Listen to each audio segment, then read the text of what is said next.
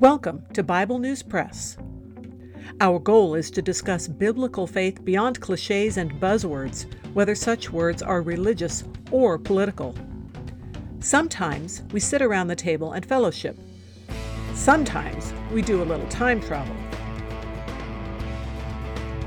It is all part of our journey with our Abba Father, who has given us the key to life.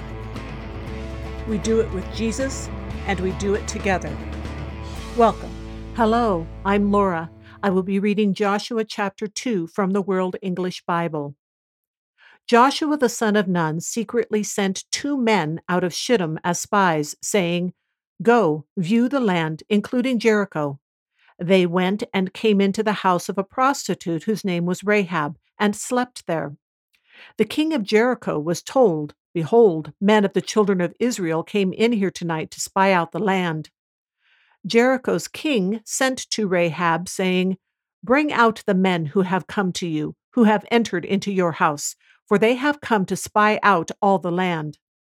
The woman took the 2 men and hid them.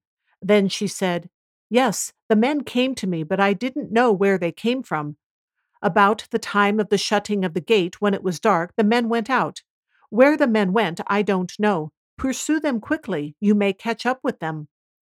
But she had brought them up to the roof and hidden them under the stalks of flax, which she had laid in order on the roof. The men pursued them along the way to the fords of the Jordan River. As soon as those who pursued them had gone out, they shut the gate. Before they had lain down, she came up to them on the roof. She said to the men, "I know that Yahweh has given you the land, and that the fear of you has fallen upon us, and that all the inhabitants of the land melt away before you. For we have heard how Yahweh dried up the water of the Red Sea before you, when you came out of Egypt, and what you did to the 2 kings of the Amorites, who were beyond the Jordan, to Sihon and to Og, whom you utterly destroyed. As soon as we heard it, our hearts melted, and there wasn't any more spirit in any man because of you. For Yahweh your God, He is God in heaven above and on earth beneath. Now, therefore, please swear to me by Yahweh, since I have dealt kindly with you, that you also will deal kindly with my father's house, and give me a true sign, and that you will save alive my father, my mother, my brothers, and my sisters, and all that they have, and will deliver our lives from death." The men said to her, "Our life for yours, if you don't talk about this business of ours. And it shall be, when Yahweh gives us the land, that we will deal kindly and truly with you." Then she let them down by a cord through the window, for her house was on the side of the wall, and she lived on the wall. She said to them, "Go to the mountain, lest the pursuers find you. Hide yourselves there 3 days, until the pursuers have returned. Afterward you may go your way." The men said to her, "We will be guiltless of this your oath which you've made us to swear.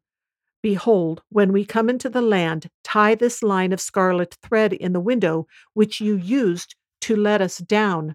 Gather to yourself into the house your father, your mother, your brothers, and all your father's household. It shall be that whoever goes out of the doors of your house into the street, his blood will be on his head, and we will be guiltless. Whoever is with you in the house, his blood will be on our head, if any hand is on him. But if you talk about this business of ours, then we shall be guiltless of your oath which you've made us to swear." She said, "Let it be as you have said." She sent them away, and they departed. Then she tied the scarlet line in the window.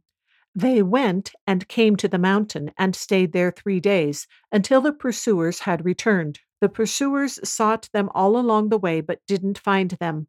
Then the 2 men returned, descended from the mountain, crossed the river, and came to Joshua the son of Nun. They told him all that had happened to them. They said to Joshua, "Truly Yahweh has delivered all the land into our hands.